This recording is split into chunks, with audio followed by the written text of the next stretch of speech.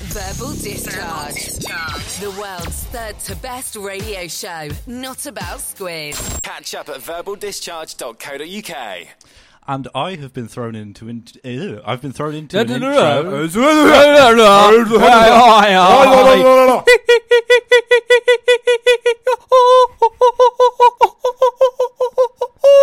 Did we break Robbie? Has Robbie finally broken?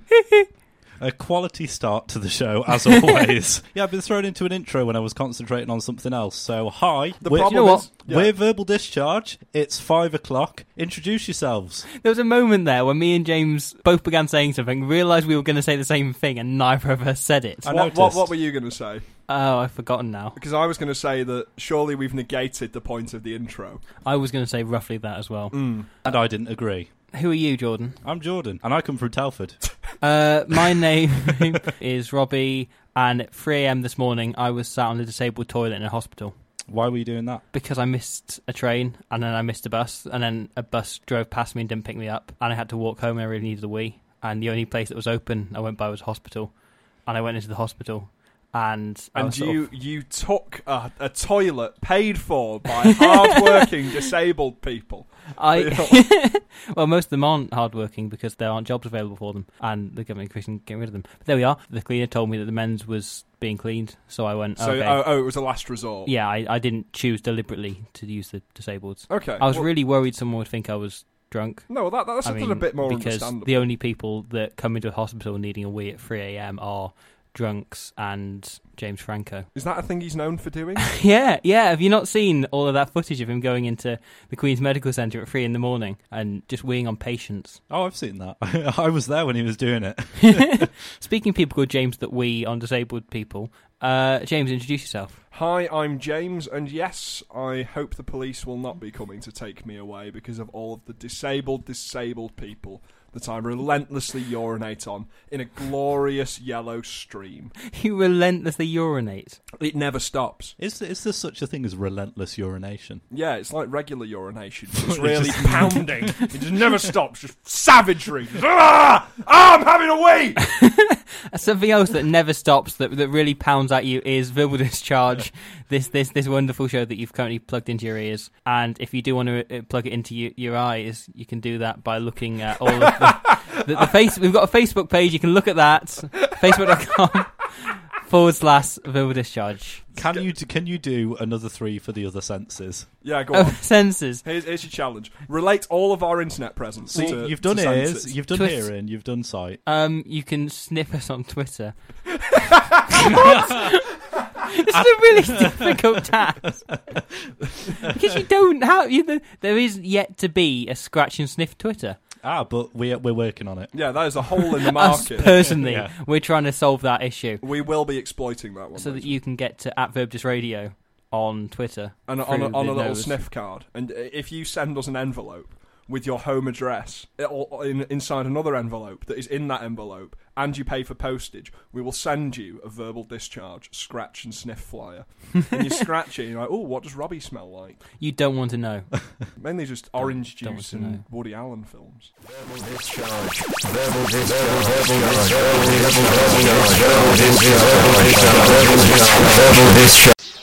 Hey guys, so you know tourism? No. What's tourism? It's that thing where that tourists do. Ah. You know that thing? Yeah. Do you know what a tourist is? No. Is it the same as a terrorist? Similar, according to an awful lot of people who can't spell correctly on Twitter. But according to the French border control. Oh, relevant. Topical. I feel slightly guilty that we're cashing in on an atrocity by making cheap jokes about it. No, I thought it was a big shock that happened on Friday, considering I thought we solved terrorism when we killed Bin Laden. That's what everyone else seemed to think. We got him. It's like with the Jihadi John's dead thing. Like I don't know if you've seen this. Like, supposedly he was killed in a strike, and the media's taken it as like, yeah, guys, we got him. It's because they've been watching and reading too much of the Hunger Games, in which the entire war hinges only on one girl who's kind of reluctant to do it. Do you think that's what Osama was like? We beat terrorism. Do you think that was what Osama was like when he was a boy? boy? He was just a normal boy, and then they forced him into a horrible, horrible game, and they were like, "You're the leader now," and he's like, "I don't want to do this," and he's like, "No, you are now the Bin Laden." And that's the message we should send to Hunger Games fans. This is what your Katniss becomes. This is who your hero is, a terrorist. Well, technically they are. In a way, they're terrorists because terrorism's used as a blanket term anyway now. Yeah. If you oppose anything kind of democratically or anything other than what I suppose is the established norm, then you get the term terrorist slapped on you. And that is why I'm really, really furious about being kicked out of Lidl that time, because I tried to poo on a salad. Does that make you a terrorist? Well, according to the people that were throwing me out, they were like, yeah, you're terrorist. Admittedly, I did threaten to poo on a salad. We're barely 10 minutes into the show, and already you've brought up 4 or 5 counts of excreting human waste in public. On 4 or 5 counts? Where were the other 4? I only mentioned it once. No, you. Or are you talking about all the times that I've... Oh, I'm with you. Cereal weeing. Pooing on a salad in Lidl. Yeah. I don't even know if Lidl sells salads. They must do. Yeah. Anyway, tourism.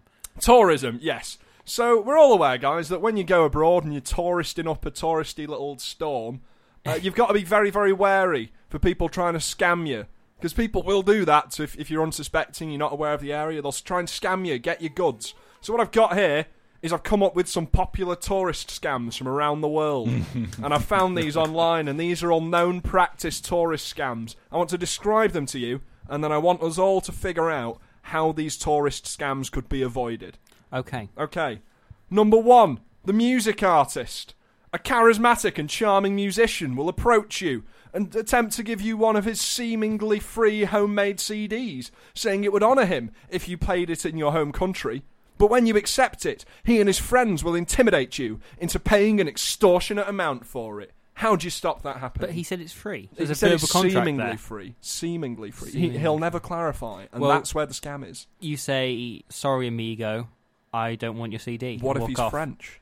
Sorry, Monsieur. Le friend, and walk Le off. friend. Le friend. It doesn't work. The French doesn't work on the basis that you put le in front of everything. Oh no, sorry, it's le end de fois. That's how they say friend in French. Le end de fois. End de fois. I'm not entirely sure Because that's how French works. As a language. I'm with you. Yeah. Okay, so how would you go about avoiding that scam? Just say no and walk away. See, but his friends are really intimidating you, Robbie. They're in your face. They're like, buy the CD. Well, I'm even more intimidating. What would you say to them? I would say, all right. What would they say back? We are French music scammers. You will buy the CD. Why did you turn it to Arnold at the end? I don't know. My accent's... Let me slip into a French accent. as far as it's going. No, I'm glad you've identified yourself so thoroughly by one characteristic part of your personality. I hope that there is more to you and that we can go on to become friends and we can put this all behind us. But you must purchase this CD. It is a fine, exquisite sample of homemade French jazz. How much would I have to pay for said French CD of jazz? €4. That's pretty good. That's all right. That's all right. I'll just buy one. Cheers. And there you go. That's how you'd avoid it. You just buy the CD. Give into the scam. That's not even a scam. That's just a potential commerce opportunity. Just aggressing selling tactics. I think I would deal with it. So he'd bring in his boys to intimidate me, and then I got on the phone and I'd call up like the Dawley boys, and I'd be like, "Oh, Doily boys." Who are the Doily boys? Not the Doily boys. Sorry, the Dawley boys, which is an area of Telford which is kind of rough. And there's a gang there called the Dawley boys. I thought you meant as in a gang or like a family called the Dawleys. Yeah. I'll get the Dawley boys on you. No. And like they come there in their pickup truck and they're all inbred and missing teeth. No, that would be the Boilets. Oh God, I hope they don't listen to this. So, second scam. Peanuts. For more than peanuts. Oh, so are we going to get more than Snoopy and Charlie Brown? Excellent comedy there. Thank you. Good job Good making references. That connection. Whilst you're sitting at a table, an unscrupulous sir or madam will approach you. Despite their warm and friendly demeanour, their heart is black and full of accursed malice. Oh. With a great swing of their foul extremities, they will cast a handful of peanuts onto your table. What initially seems like a generous donation of a delicious salty treat will soon be revealed to be a terrible, terrible ruse, as you inevitably reach out to touch one of the peanuts. The peanut caster will charge you for them and demand payment. What do you do? Admittedly, it's quite similar to the first scam, but they've exchanged music for peanuts. Okay, so I would call the Dawley Boy. No, for this one, I just wouldn't take the peanuts because one, I wouldn't take anyone who's thrown peanuts at me. I'd throw the table back at them. What, did you throw the table at them? Yeah, they haven't thrown the table at you. If someone comes over and goes, "Here's a table with some peanuts on it," I don't know, how does a French person kind of disgustedly sounding throw peanuts at you? What kind of noise do they make? Do they go, the peanuts? Have him. What? That's how French people throw peanuts. Actually, they throw the peanuts on the table, and I'd pretend to be allergic to them, and then make them pay me. I'd be like €20 or I die, and you get in trouble for it. Take them to court. Yeah, legal action. That's how we get out of it. Someone throws peanuts at you, you sue them. Yes. Okay. And yet you wouldn't do the same when someone would try and throw a CD of exquisite French jazz at you. Because I'm more up for exquisite French jazz than I am mouldy peanuts. Plus, I suppose you couldn't be allergic to exquisite French jazz. You could. I mean, I've heard some pretty bad exquisite French jazz. Whenever I hear exquisite French jazz, I feel my eyes beginning to swell. And it's like, oh no, there's jazz. I'm allergic. Wait. Isn't that a bit of an oxymoron? Isn't exquisite supposed to mean quite good? Yeah. So how can you have bad exquisite jazz? I've got people that are allergic to really good peanuts. Like, they could see a really top-notch peanut and they still swell up. That's top-notch, that peanut. How insensitive. The 10 out of 10 peanut. It's like when you give your friend has got a peanut allergies, but you think, oh, this one's really good, so it's not going to affect This is a peanut him. that appeals to all audiences. Yeah. This is a mass-market peanut. So, the next scam. Hordes of incestuous gypsylings. I hope this doesn't offend our gypsy listeners. Of which there are many. By referring to their gypsy, filthy gypsy children as gypsylings. A battalion of tiny gypsy children will encircle you like coyotes, hungry for your pocket goods. They may attempt to sell you newspapers, opening them into your innocent face as a distraction. As they do this, the other filthy gypsy chimps will pickpocket you and rob you of your valuables. What do we make of that scam? How do you stop it? I would not stop it. Because I sound kind of powerless in that situation. Powerless. I would put in the time to put a form to the council and ask them to be moved on. But there's no time for... There's always time to make a complaint through the right avenue. But failing the council, I then take out my baseball bat and beat the children to death. You beat the gypsy children? Yeah. Not just beat them until they are dead. Every last one of them. Even if they run. I will chase them. Chase them back to their campsite. But then surely you've got the problem of, like, you've angered all of their gypsy parents. You know, like the gypsy, like, mothers and sisters, and they're gypsies, so they are the same person. God. This is horrific. So, Robbie, how would you deal with this? I wouldn't. I'd lay down and take it and move on. And you'd accept the gypsies? I mean, I'd ask them to stop. Okay, but what if they didn't? I'd ask them to stop again. I'd be polite. But they're opening newspapers in your face, Robbie. They're pilfering. They're opening newspapers in my face. Now I can read stories about Jeremy Corbyn whilst they kick me to death. But no, they're not kicking you to death. They're not trying to kill you. They just want to pilfer your pockets. Sorry, whilst they pilfer my pocket. Sorry, that changes everything. No, I do nothing. You just let them do it? I just let them do it. Fair enough. I'll side with Jordan on this one. If you're being harassed by filthy gypsy children, just complain to your local council. Failing that, beat them. The fourth and final popular tourist scam is a very classic manoeuvre, the oldest one in the book, called the 26 puncture and dash. Whilst you're going about your touristy business, meandering to and fro with not a care in the world, you may find yourself approached by a hooded individual wielding a razor-sharp hunting knife. As the knife pierces your flesh over and over again, rupturing organ after organ, you will notice that your pockets have been pilfered, and the swine has made off with your wallet, including your Cafe Nero loyalty card, and you're only 2 stamps away from a free latte. What do you do? I actually think this is a bit too near the bone. This actually happened to me whilst I was in Greece. You got stabbed to death and they took away your Cafe Nero loyalty card. Cafe Nero loyalty card, which was the worst bit of the whole situation. How many stamps away from a latte? I was free, but that's close enough. That's pretty close. That's pretty close to a free latte. That's a decent amount of stamps already. So, I mean, the problem was that I was dead, so I had to wait until I was revived by a fairy. and then I tracked them down and killed them. Okay.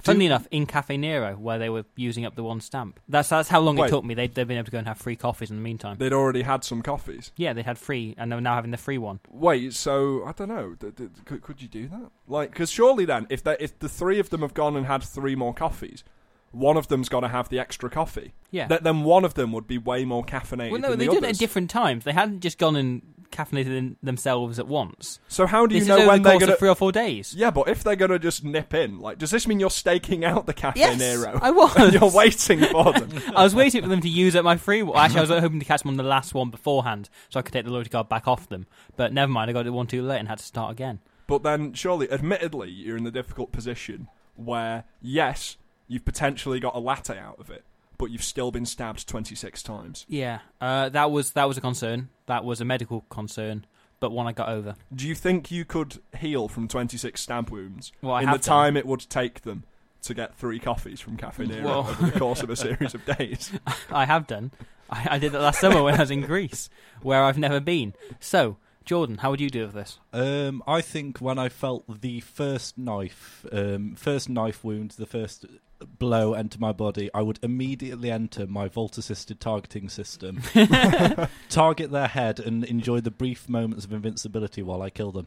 And that's brilliant. But you'd use up the meter. You wouldn't have any left. Yeah. You're using up your action points. What if someone else comes along trying to step? What if you're suddenly beset by feral ghouls? In which case, I would then throw a vertibird grenade and hope for the Brotherhood of Steel to come and save me. But in this situation, you've sided with the Minutemen. You're not at all affiliated with the Brotherhood of Steel. Oh, well, then I'd throw one of those little smoke grenades that they have and call in an artillery strike. The great thing about this is no one who's played Fallout... if people haven't played Fallout 4, they have no idea. I have no idea what's going on. Just Fallout 4, Robbie. Yeah, I got that. So, someone stabbed you 26 times and stole your Cafe Nero loyalty card. You would play Fallout 4. Yeah. I would use video game logic. And there we go. Do we all feel safer? Do we feel more prepared to go abroad? I now am no longer scared of being a tourist. Verbal discharge, verbal discharge, verbal discharge, verbal discharge, verbal discharge, verbal discharge, verbal discharge. Phantom Radio. The time is almost 5:30. Robbie Owen has the chair. The chair? The I have the chair. The chair. The chair. Not a chair. Not a chair, the chair. The I've chair. kidnapped John Burkow. And he's... Kidnapped John Man Burkow. Mao? What? Man Mao. Man Mao? As in Chair Man Mao. Oh, I said John Burkow is the Speaker in the House of Lords, but that's almost a chair. Robbie, come on. Okay, spiel yeah, onto it's a thing. Bricks. Do we like bricks? I love bricks. Nothing like it. What's your favourite colour of brick? Sort of that kind of tainted orange look. I love getting it in your teeth. Sort of hoping you'd say blue. I Jordan, what's your favourite colour of brick? I like those bricks, the white ones, the ones full of cocaine. Okay. I was sort of hoping you'd say red bricks. But that's a shame. Never mind. Do you remember that thing in the... I'm sorry to go. No, go on. Sorry. There was that thing in the news recently. I was saying this to Jordan where that man went insane on a flight to Ireland, seemingly, bit someone and then died. And it turned out they were a drugs mule smuggling cocaine, and one of the bags burst inside them, and they ingested the equivalent of, I think it was like £40,000 worth of cocaine in a matter of seconds. Wow. He went out in a blaze of cocaine rage. He started getting furious. He bit someone as hard as he could and then died. Wow. That's how I want to go. That's very much not how I want to go. But never mind. How do you want to go? I want it to be related to bricks. I just love bricks. I think bricks are great. Tell us more, Robbie, about these bricks. So, bricks. Sometimes when bricks happen, there's other bricks involved. And when bricks don't happen, there's not other bricks involved. I was going to, because and Jordan already mentioned it earlier, The Hunger Games, there's a new one out. I was going to rewrite it from the perspective of inanimate objects. And so I began writing it from the perspective of a brick in District 12. And then decided I wasn't interested in that. So, are we ready for the first episode of Another Brick in the Wall, a hit new sitcom about 3 bricks? I'd like to think so. I'm pretty ready. I've brought up the script, so we should all be able to see it. I've colour-coded all the characters to be based on our surnames. So the red brick is Reynolds, the blue brick is Boston, and the orange brick is Owen. Okay. Right. Sounds straightforward enough. So, do we want to try and make up a theme tune for another brick in the wall? They just keep on laying bricks. They just keep on laying bricks. Another brick in the wall. Yeah. Blue, I'm home. Oh, Red, honey, you're covered in cement. Sorry, it was a big day down at the old building site. Dad, you came home. Of course I did, son. Who do you think I am? Your real father?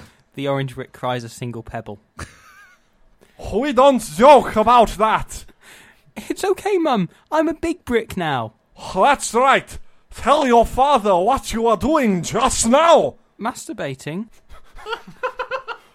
No. Ooh. About uni? Oh yeah, I've been looking at universities. Boy, does the UCAS website's helpful and responsive search functionality help it when it comes to researching their comprehensive coverage of the wide range of courses available across the United Kingdom and Northern Ireland's various universities. What sort of university are you thinking of going to, Orange? Well, I've been looking at different ones. I'm thinking of going to a red brick university. Red. What? It was funny. If I can I forgot it was me. If I can refrain from referring to the hip trendy Blue Brick Cafe in Wolverhampton, then you can refrain from using your name as upon as well. This is our son's education we're talking about. Your son's education, you mean? Red! What? It's true. He's not my son and I never loved him. That's a lie. I love you. That doesn't mean I love you back, just as that peach brick you fancy. It does! She does! And you do! She doesn't even know your name. My name is literally my one defining characteristic. I think she knows my name. You'd be surprised. My cousin still doesn't know her husband. It's called Jewish nose. Red, have you been up on the mortar again? So what if I have? You shouldn't drink around the Ben. Yeah, Ben, it's a word. It's a northeastern word for child. These bricks are now northeastern. Why? I shouldn't tell the truth to him. I shouldn't tell the truth to him. I shouldn't tell him his yellow-livered, yellow-brick father was a runaway coward who made the decision I wish I'd have been bold enough to. You take that back. Okay. Thank you. I'm really sorry, Orange Brick. That's okay. I'm sure we'll be forgiven soon. Well, I'm not now. Oh. I hate you. I'm leaving. You know the house is under my name. That's why I said I'm leaving, not you're leaving. Oh, fair enough. Should I pack a bag? Yes, we're leaving this house. They're never coming back.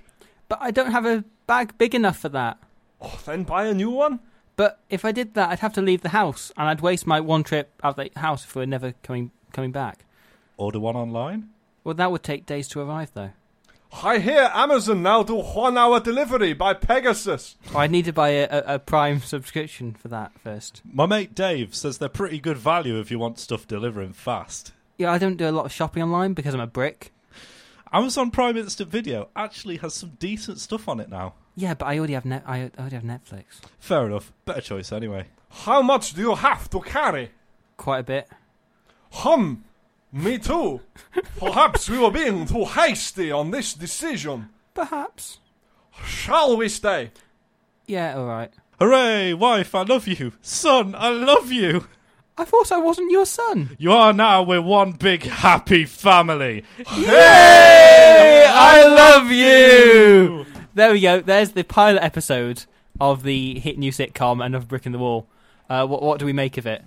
It's interesting. If you were a studio executive, would you pick it up for a series? Absolutely not. Fair enough. Fair enough. But it's interesting. I don't know if there's ever been a sitcom about bricks before. That's what I thought. I thought I'm filling a gap in the market.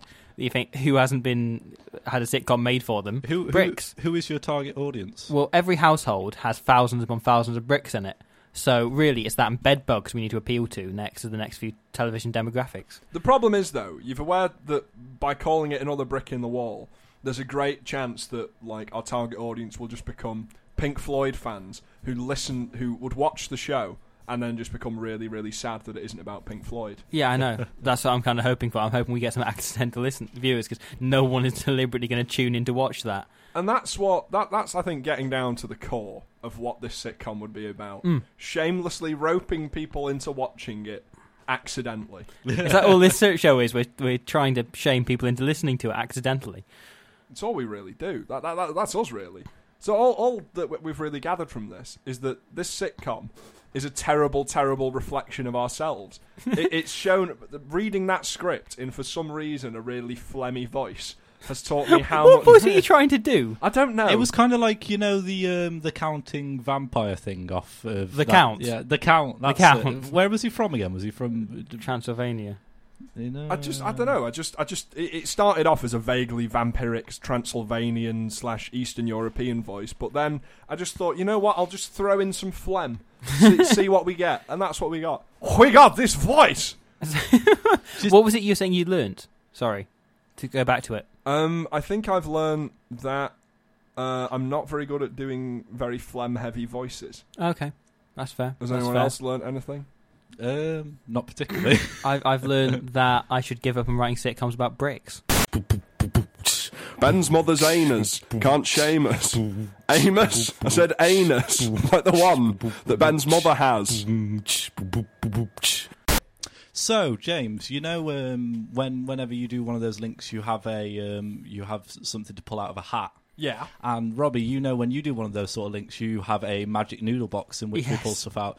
Well, it's microwavable. Does that make it magic? Yes. In Telford, are you so unfamiliar with microwaves that it appears to you as magic would? Aren't those the things? That was my favourite scene in Harry Potter, where he goes around Diagon Alley and he has to get his cauldron, has to get all his books, has to get his owl, and he has to get his microwavable noodle bowl. What? Wait. Aren't microwaves like those little things that when like an insect lands in water? Wow! Yeah, it took a second. That is just appalling. You should be genuinely ashamed of yourself. I've brought. It's actually pretty so funny. You've got your magic hat and like your arcane noodle box, and I've brought the mystical egg box. Oh. And we're going to play a game called Gallows Humour. Okay. And by I'm going to be the game host. Okay. You two are going to be contestants. Now, the rules are, in this box, I've got the names of several pretty well-known comedians. Okay. You're both going to pick one out. Okay. And you'll both have a minute in which to state your case as to why the other comedian should be hung. But you have to do it in your best impression of that comedian. So who Come on. You don't have to do your best impression. You don't have to do your best impression. No, just an impression. It doesn't even have to be them. Just I enjoy your impressions, Robbie. Both of them, yeah.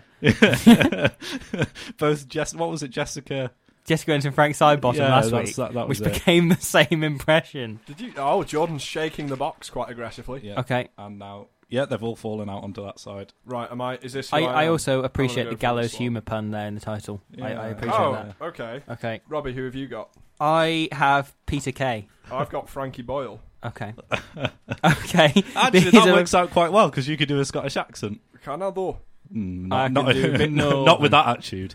The best thing about this, though, is I know full well that with Robbie's just cover-all northern accent, as much as he is about to butcher Peter Kay's sort of soothing Bolton twang. The soothing Bolton twang. The soothing Bolton twang. That was a rap group I'm not that familiar with. Soothing Bolton twang. I thought you could... No, I was going to, but I realised that not very much rhymes with twang other than... Bang, wang, hang, lang, mang, wang. Pang. Hang goes bang. well for them. Suiting Bolton twang. My wang hangs like a... I don't know. No, there's some... We'll like work on that.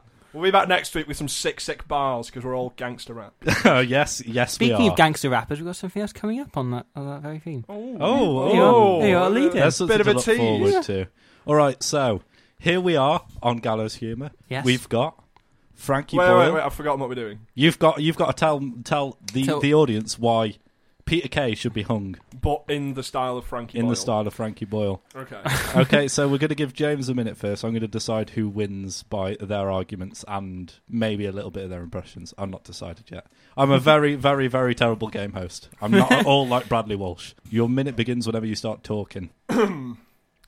So the first thing I've been having wrong with Peter Kay, like, is he's just, you know, he doesn't really do any comedy. There's no real structure to the jokes. All it is just like, hey, do you remember 80s in the north? There you are, you're walking along in the 80s in the north. What's this? Oh, you've slipped over a coal mine. It's not really funny, is it? All he's really said is, oh, this thing existed years ago. Nothing's confirmed. Nothing. You're not making any actual constructed comedy. There's no joke. All you've confirmed is that things existed and maybe will continue to exist. And that is why Peter Kay should be hung. Because he's a sham, he's a liar, and quite frankly, Bolton's a terrible, terrible place. All right, Peter Kay, you are up. Do you remember Gallows? Do you remember Gallows? Do you remember Gallows back in day when you had Gallows? You used to walk over to Gallows and there were these big ropes and you think, no host should hang in there. I think that Frankie Boyle should go and hang in them. And then I'd look at the Gallows and I'd think, I'm going to hang Frankie Boyle in them because he doesn't do actual comedy. He just says offensive things and thinks, I'll get away with that. I'll just say this and someone will laugh because it's so outrageous, because it's so different. I'm saying things that people aren't afraid to say. It's not that they're afraid to say it, they just don't want to say it because they're decent human beings, unlike you. I've got a bloody heart, I have, because I'm from the north, I'm all sort of the earth, like. Aye. Do you remember having hearts? Aye. I do, because I'm like a doctor or something.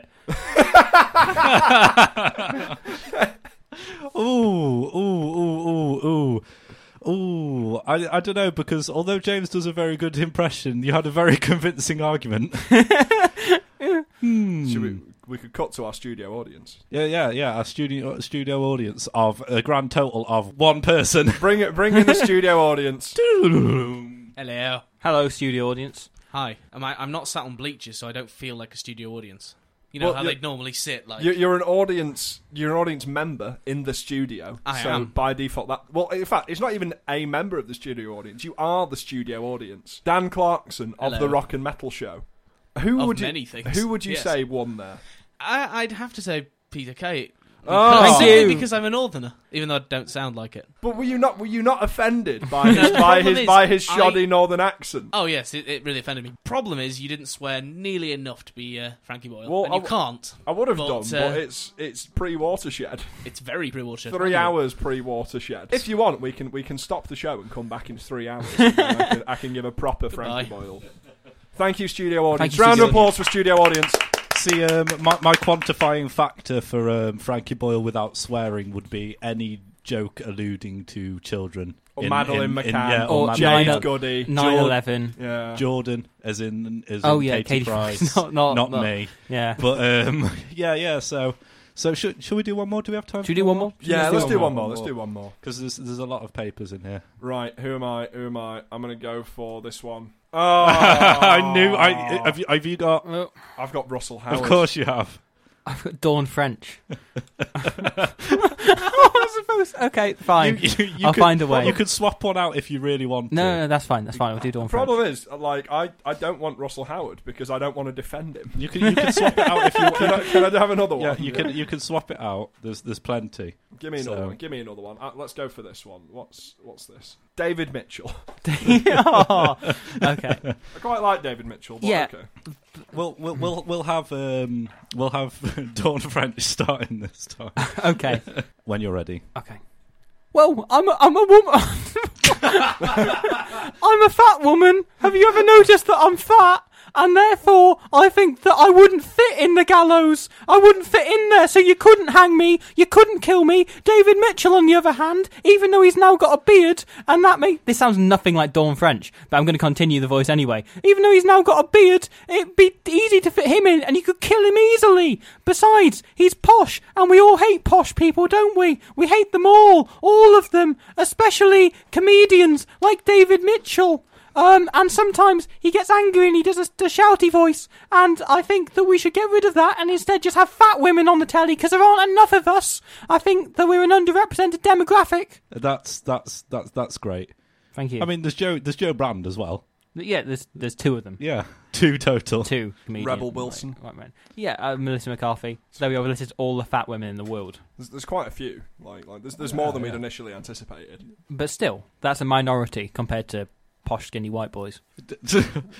Posh, skinny white boys. Yeah.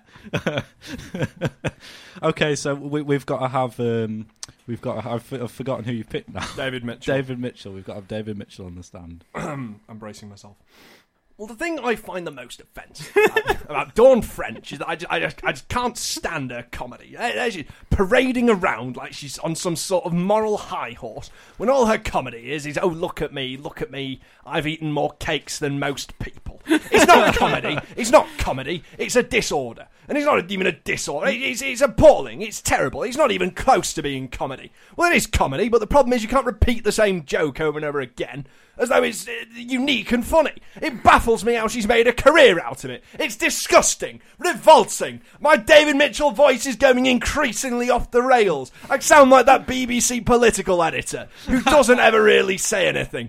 But David Mitchell, regardless, he's probably better than Dawn French, because at least he's got the common bloody decency to use words other than, look at me, I used to present You've Been Framed before Harry Hill took over and did a considerably better job. Mitchell out. David Mitchell won that one. David Mitchell won that one. There is no doubt about that. Although I forgot that Dawn French did You've Been Framed. In fact, I remember saying to people, you remember when Dawn French... I've said this to several people. You remember when Dawn French did You've Been Framed? Everyone just turns to me and goes, Dawn French didn't do You've Been Framed. She did. She did it Hill. for like 2 or 3 years. Yeah. It wasn't as long as Harry Hill's been doing it. Because Harry Hill's been doing it for a lot of years now. Yeah.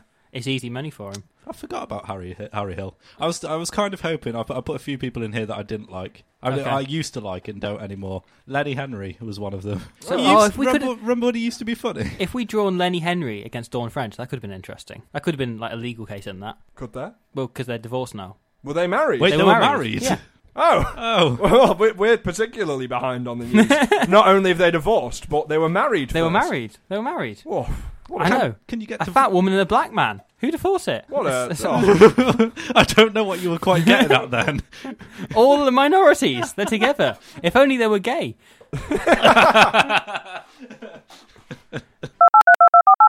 Hello. Those are all things that gangster rappers say when they're greeting each other. Hello. They also say things like yo, like what's up, like what, like one, wah, like man, like hey fellow gangster rapper, things like that. And it's because of thinking about that. And we mentioned gangster rappers earlier, and I've been thinking a lot recently about gangster rappers. I've been thinking a lot about them. Which ones? All of the gangster rappers. All of their simultaneously. Because sometimes they rap, sometimes they're gangsters. It's just like an interesting career path, really. Sometimes they do both. And it got me thinking about, do you know what? Because I'm not quite the target demographic for gangster rappers, by which I mean I'm white.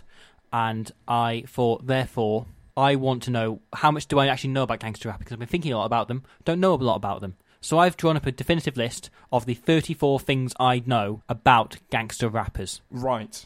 So these are the 34 things that I know about gangster rappers. Right. Number 1, gangster rappers are not real gangsters. Number 2. Wait, what? Are they not? They're not real gangsters. What makes you say that? Because number 2, they are real rappers. But some of them were real gangsters. Some of them were, but not all of them. Some of them have been shot for being gangsters, etc. Those ones are then. The entirety of NWA. Well, Snoop Dogg was well known. Not the entirety of them. Dr. Dre, an awful lot of Onyx. Tupac. Well, Biggie Smalls used to smell crack. Sell crack. Oh yeah, this crack's very, very fragrant today. That could be taken in a multitude of. Evidently, I only know 33 things about gangster rappers. Number 2, they are real rappers. Gangster rappers are real rappers. That's true. Number 3, but not like sweet rappers. Number 4, some of them are pretty sweet.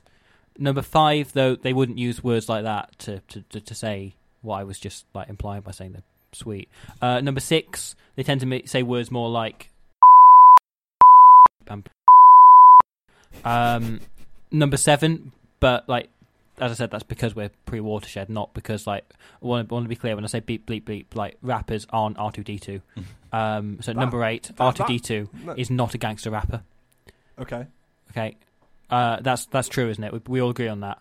He did give me like his what do you call them, your EP? He gave me an EP, but it wasn't very great. It was just kind of, mechanical bleeping sounds, and occasionally R2 go wow. No, R2, I won't check out your new mixtape. Speaking of which, number 9, C-3PO is not a gangster rapper either. Number 10, though R2-D2 could potentially be a pretty good beatboxer, so he could join a gangster rapper's entourage and do that sort of in the background.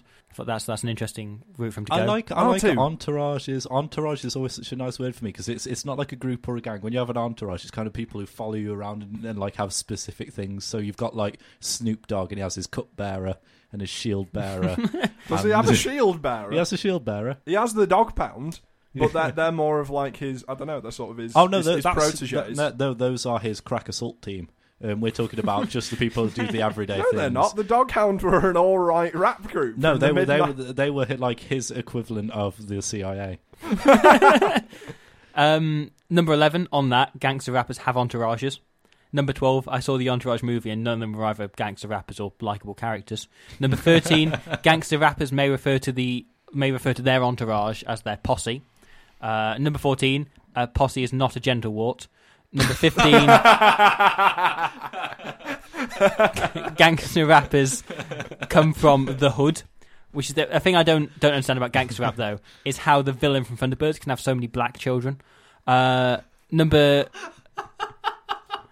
This is bordering on being quite insensitive. Like, in fact, not even bordering. This is just straight up insensitive. Number 16, thing I know about gangster rappers, NWA's famous hit record, Boop the Police. It was so titled because the original title, which was Boop International Rescue, didn't scan. Number 17, The Hood is dangerous and bad. Number 18, But the Hood is home. Number 19, gangster rappers do not shop at Aldi. Number 20, Do they not? No. But they've got pretty sick beats. Their produce section is beyond comparison. The vegetables they sell, like Dr. Dre's vegetable. Yeah, that's what I was getting. I know. I'm just elaborating, making it more obvious for the listeners. Number 20. This is mostly because they don't sell leopard skin jackets or bling in Aldi. Number 21. Sometimes though, gangster rappers might go to Tesco Express if they really need a pint of milk, if they're desperate, don't have anything to put in their cereal, in the tea. 22. Gangster rappers, however, do get most of their milk from human breasts. 23. Gangster rappers are generally very good at sex. 24. Lady people like how good gangster rappers are at sex. 25. Hence, lady people like gangster rappers. Number 26. Gangster rappers, though, sometimes beat up the lady people, so there can be a bit of a conflict of interest there. Mm-hmm. Number 27, the third track on Goes Loud's seminal third album, Chemistry, was released as a single 10 years ago this week and remains the greatest pop song ever released to this day. Number 28, gangster rappers tend to enjoy the recreational the recreational use of both narcotics and guns. Can you use a gun recreationally? Yeah, you can just... Yeah, like when people go shoot clay pigeons. Yeah. Oh, I suppose so, yeah. Whenever you fire it for anything that isn't revenge. Although I couldn't imagine Dr. Dre in, like, farmer's clothes out on a field shooting clay pigeons. No. He'd do it in the street or in Aldi. And he wouldn't be shooting clay pigeons, he'd be shooting all those fools. Yeah. I really like how Straight Outta Compton, the film, really conveniently missed out Dr. Dre's noted history of beating women. I also like how Dr. Dre's listed as a producer on the end titles of the film. Of course, yeah. So obviously they don't mention the fact that he beat every woman he ever met. Not everyone, but most of them. Oh, like solid 80%. I think you round up in maths if you get to 80%. Yeah. What, even like women that he's passing in the street? Yeah, all of them. That would be one really hard walk through like a shopping centre. Sorry, I've just got to stop and beat up 80% of the women that walk past me. He's going to have like really aching hands by the end but of he's it. Dr. Dre, so everyone lets it slide. But then like he hits one over 80% and like, no, Dre, no! Oh, you're going to get arrested now. You hit 82% of the women. 29, gangster rap. We're almost through it. Gangster rappers use different words for drugs, though, such as kaboing. What's kaboing? It's the drug. You know, the drug. We've all been there. There you are. You're walking around, and then someone You're comes in up the to club. you in a trench coat, and they open up like, "Hey man, do you want any kaboing?" If someone came up to me in a trench coat, opened their trench coat, and said, "Do you want some kaboing?" I don't think I was thinking of a drug. Number 30, gangster rappers also use different words for guns, such as Nigellas.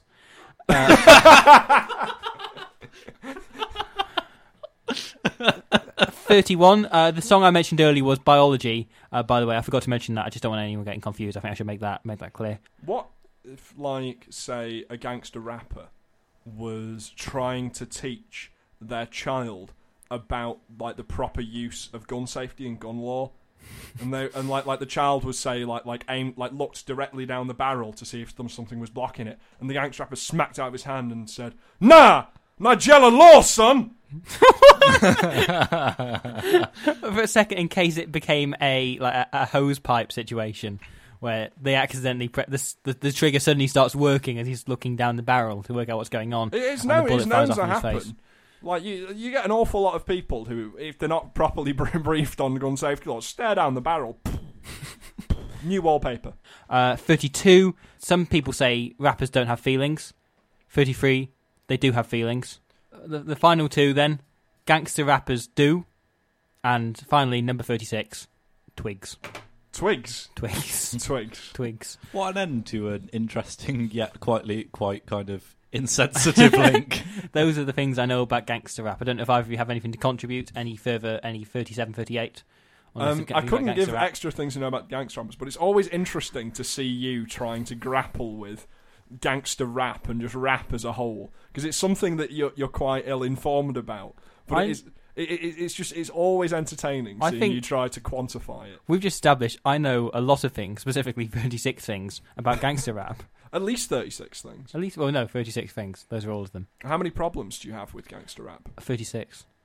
But a bit chain one. The world's third to best radio show, not about squid. Do we follow the news?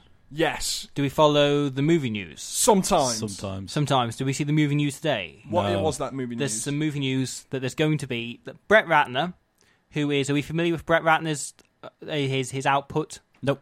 No, he is the man behind the Rush Hour trilogy and X-Men: The Last Stand.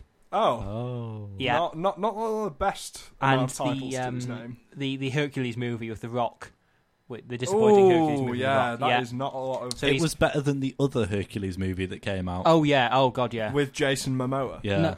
What was it, Jason Momoa? With... I've forgotten his name, thankfully. They came out the same year, didn't they? Hercules and The Hercules or something like that. The Legend of Hercules. That's it, The Legend of Hercules. I'm sure it was Jason Momoa. No, it was this guy. He's a really, really terrible actor. He was in... Jason Momoa? No. this guy. He was in another movie. He was in a Tarzan adaptation as well, and he was terrible in that, and that was a terrible film. I know which one you're on about. Wait, was that the Tarzan film with the alien subplot? Yes, it was. Yeah. Why was there an alien subplot in the Tarzan movie? It was a really, really awful film. Kellen Lutz. Kellen Lutz is his name. He was also in The Expendables 3. How do you spell that? Is it Jas? Kellen. M-A-M... Oa. Okay, no. Brett Ratner, though. So the man with the shining list of opuses behind him. What is his relation to Jason Momoa? Minimal. So he's making a movie. He's going to make a new movie. About Jason Momoa? No. What is your obsession with Jason Momoa? He's Jason Momoa. Why would I not be obsessed with him? I don't know who Jason Momoa is. He played Khal Drogo. Jason Momoa. Yeah, Jason Momoa. Who did the hacker for his interview? Yeah, that was his audition tape. Everyone else went up and read lines. All he did was do the hacker. He's going to be Aquaman as well. Yeah. Which is a really hard thing to imagine. And yet, there's one poster they've released, and he looks good. That's Jason Momoa as Aquaman. Does anyone find that? I know this is already a tangent. Does anyone else find that Aquaman is actually? Have you read his list of powers? It's incredibly powerful. He's stronger than Superman. Yeah. But isn't that only when he's underwater? No, I don't think so. Yeah, you take him out, and he's an Aquaman out of water. He just flounders about hopelessly, sort of making this gasping. Can they make like a romantic comedy? Could they do like a Little Mermaid romantic comedy where he comes out of the water and loses all his powers? He can form relationships with fish, can't he? That's kind of his thing. Like a dolphin. Dolphins put their penises in dead fish. Yeah, and so does Aquaman. Can't wait to see Jason Momoa doing that in the upcoming movie.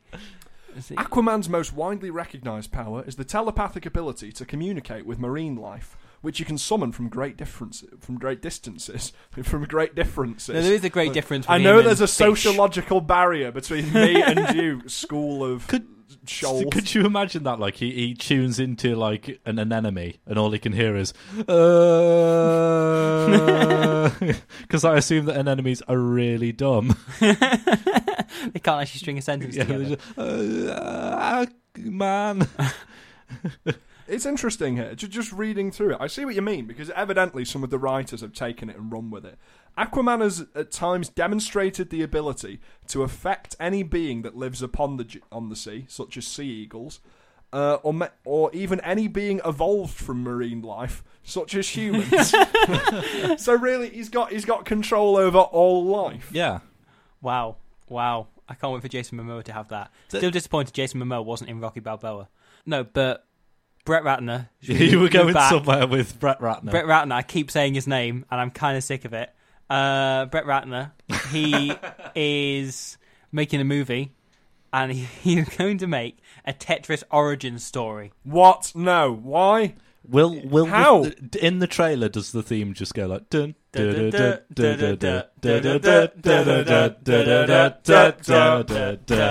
People singing the Tetris theme.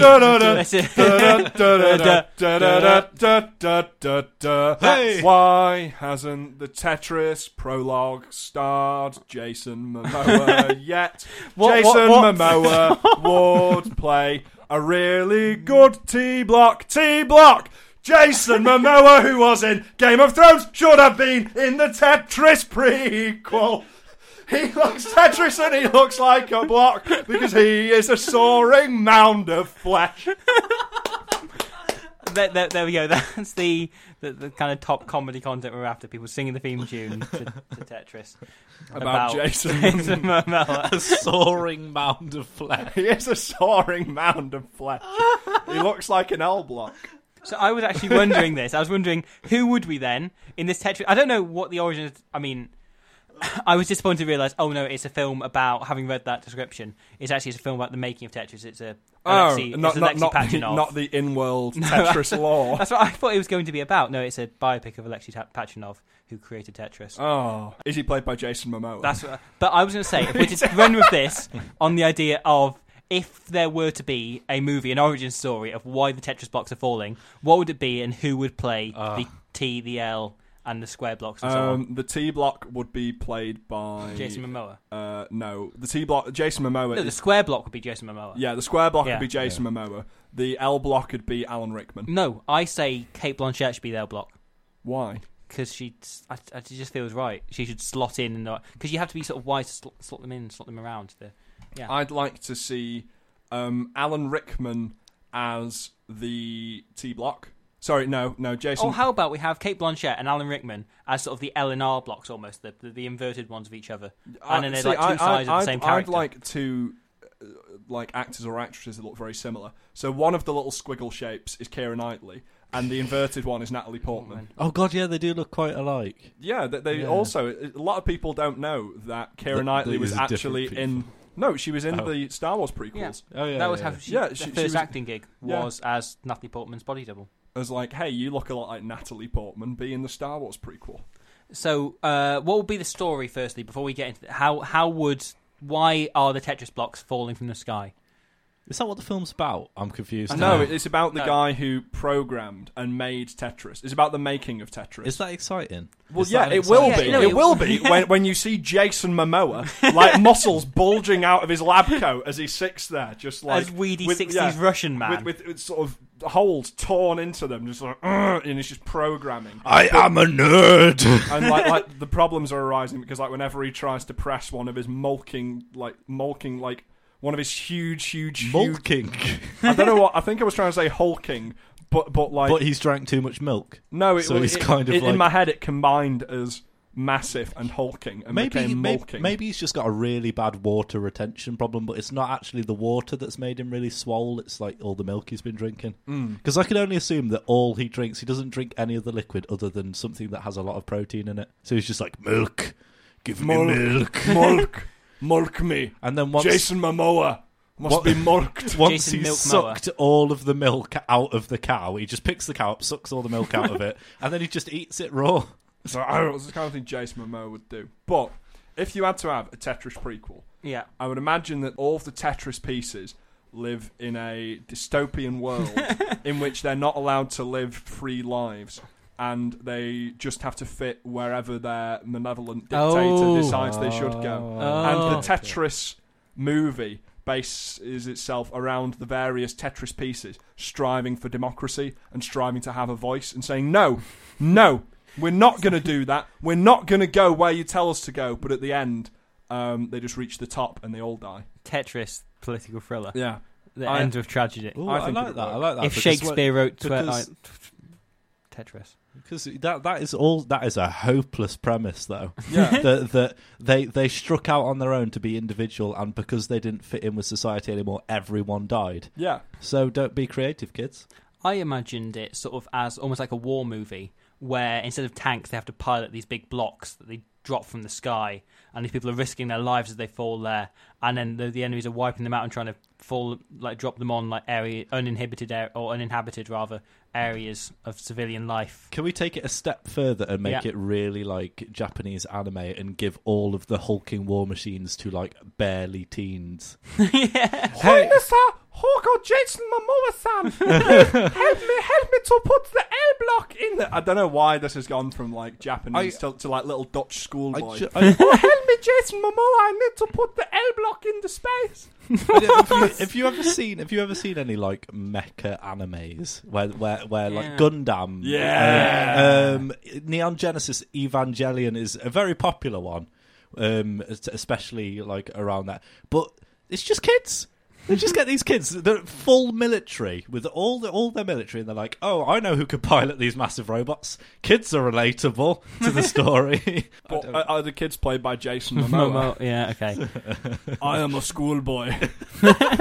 Jason Momoa. Do you think he's that versatile? He could literally play anyone. He could play a 6-year-old girl. He isn't versatile, and that's what makes him so good. Yeah, I am Jason Momoa, and I am a 6-year-old girl. All that changes is his mother, clothing. Help me plait my hair. I want to be the prettiest girl at the school. And they only fit him in like clothes for the corresponding ages. Like, so he's like a 6-year-old girl's skirt. No one ever acknowledges the fact that throughout the film he's like a 6.5 foot tall bearded strong man. He's in the playground and all the other girls are just playing with him. No one's acknowledging it. Can we remake Carrie again with Jason Momoa in the lead role? I would just want to see the first scene where he has a period. Why is everyone for the first being time. so mean to me? That is a reason he would be picked on. If you're a teenage girl and you look like Jason Momoa, you can expect to be bullied. You know what? Pretty That heavily. voice you just did, I've finally realised where this Jason Momoa thing came from and where I was wrong. It wasn't Jason Momoa in Hercules. Jason Momoa was in the reboot of Conan the Barbarian. Yes. That's it. You can see how I made the mistake, though. That just came to me because you did a vaguely Arnie-ish. Oh, I am Jason Momoa. I'm playing Jason Momoa in the Jason Momoa biopic. I am the governor of California. And then Jason Momoa appears on set like, Jason Momoa, you are not representing me correctly, Arnold. And Arnold's like, oh, that's my voice. Who's playing who? I'm sorry. Is Jason Momoa playing Momoa, or is Momoa playing Jason Schwarzenegger? What they're doing, right, is they're in a film. Yeah. Hear me out on this. Okay, I'm with you so far. Hear me out on this. Yes. I want to pitch this. Right. Okay, so this is our follow-up to the Tetris film. It's a film within a film. Okay. In which Arnie has been cast to play Jason Momoa in the Jason Momoa biopic. Okay, despite being 30 years older. Yeah. Okay. But Jason Momoa is visiting the set. However, they're not playing themselves. Right. Jason Momoa is playing Arnold Schwarzenegger trying to play Jason Momoa. And Arnold Schwarzenegger is playing Jason Momoa trying to play Arnold Schwarzenegger. Okay. Does that make sense? Yes. No, I think they'd both yes. be on board. But yeah. they're just playing themselves. No. There's another tier above it, Jordan. Well, yeah, you're playing someone playing you, but I always just assume that they're very similar. No, you're not playing someone. Yeah, you are. You're playing someone who's playing you, but as yourself. Yeah. Yeah. Huh. So is there a point to it? Yeah. Jason. I know we were saying that we wanted to act like you, but you're acting too much like you. We want you to act like Arnold acting like you. Jason just looks at him. He's like, "It's okay. You can do what you want, Jason." No, director. No. Okay, Jason. Okay, don't eat me, Jason. I'd love to see it. I think I might pitch this. Pitch this to Jason Momoa and Arnie. Can we get them in the studio next week? I think they'd be up for it. Tune in next week when we'll definitely have Jason. Catch up at verbaldischarge.co.uk. You heard the lady and you heard the man. Yay, we're the men. We're men. Yeah, actually, and that's definitely medically confirmed as men. Ha! Fallacies. That's what we've got because we're men. And fallacies or phalluses or phallusi? Phallic. It's all a fallacy. We're all a fallacy. Yeah, we're men, and we like cars and meat and sports and sports. Love a good sport. Men are into testosterone and penises. I mean, hair. no, we're not into. We're not. No, we don't. Because we don't talk about that. We don't. That doesn't happen. Men aren't into penises. They just own them. Doesn't like them. Jordan, how what's going on? I've completely lost my train of thought. You said a lot of manly things, but I think you forget the greatest fallacy, which is pathetic fallacy. Well, no, that's pathetic. That's the worst. Yeah. And that is what we are. Yeah, but you're drawing an interesting parallel between the phallus and pathetic fallacy. Yeah. Because like you don't hear pathetic fallacy. That isn't like the state of your penis mirroring like how you're feeling at the time. Technically, it does. Especially if you're excited. It depends. Or if you're cold, I guess. Yeah. Or if you've just woken up. Or if you're sad. Pathetic fallacy. Pathetic fallacy. There you go. And I bring to you my Urban Dictionary definition of a literary term. It's a good way, I suppose. It's like, how are you feeling today? Like you go to the doctors, they're like, what seems to be the problem? Get your dick out. You need to go to a different doctor. Does that know what your doctors say? He did, then he got locked up. See, because I always questioned why like my doctor didn't seem to have a practice. But I thought, it's probably hard being a doctor, and that's why he's in a caravan. We back to the gypsy children that beat me up. I don't think we should do any more slating of the groups, the travelling peoples. Yeah, we've done a lot of slating gypsies, and they might come and never leave our back gardens. We just come in next week, and there they are parked in the studio.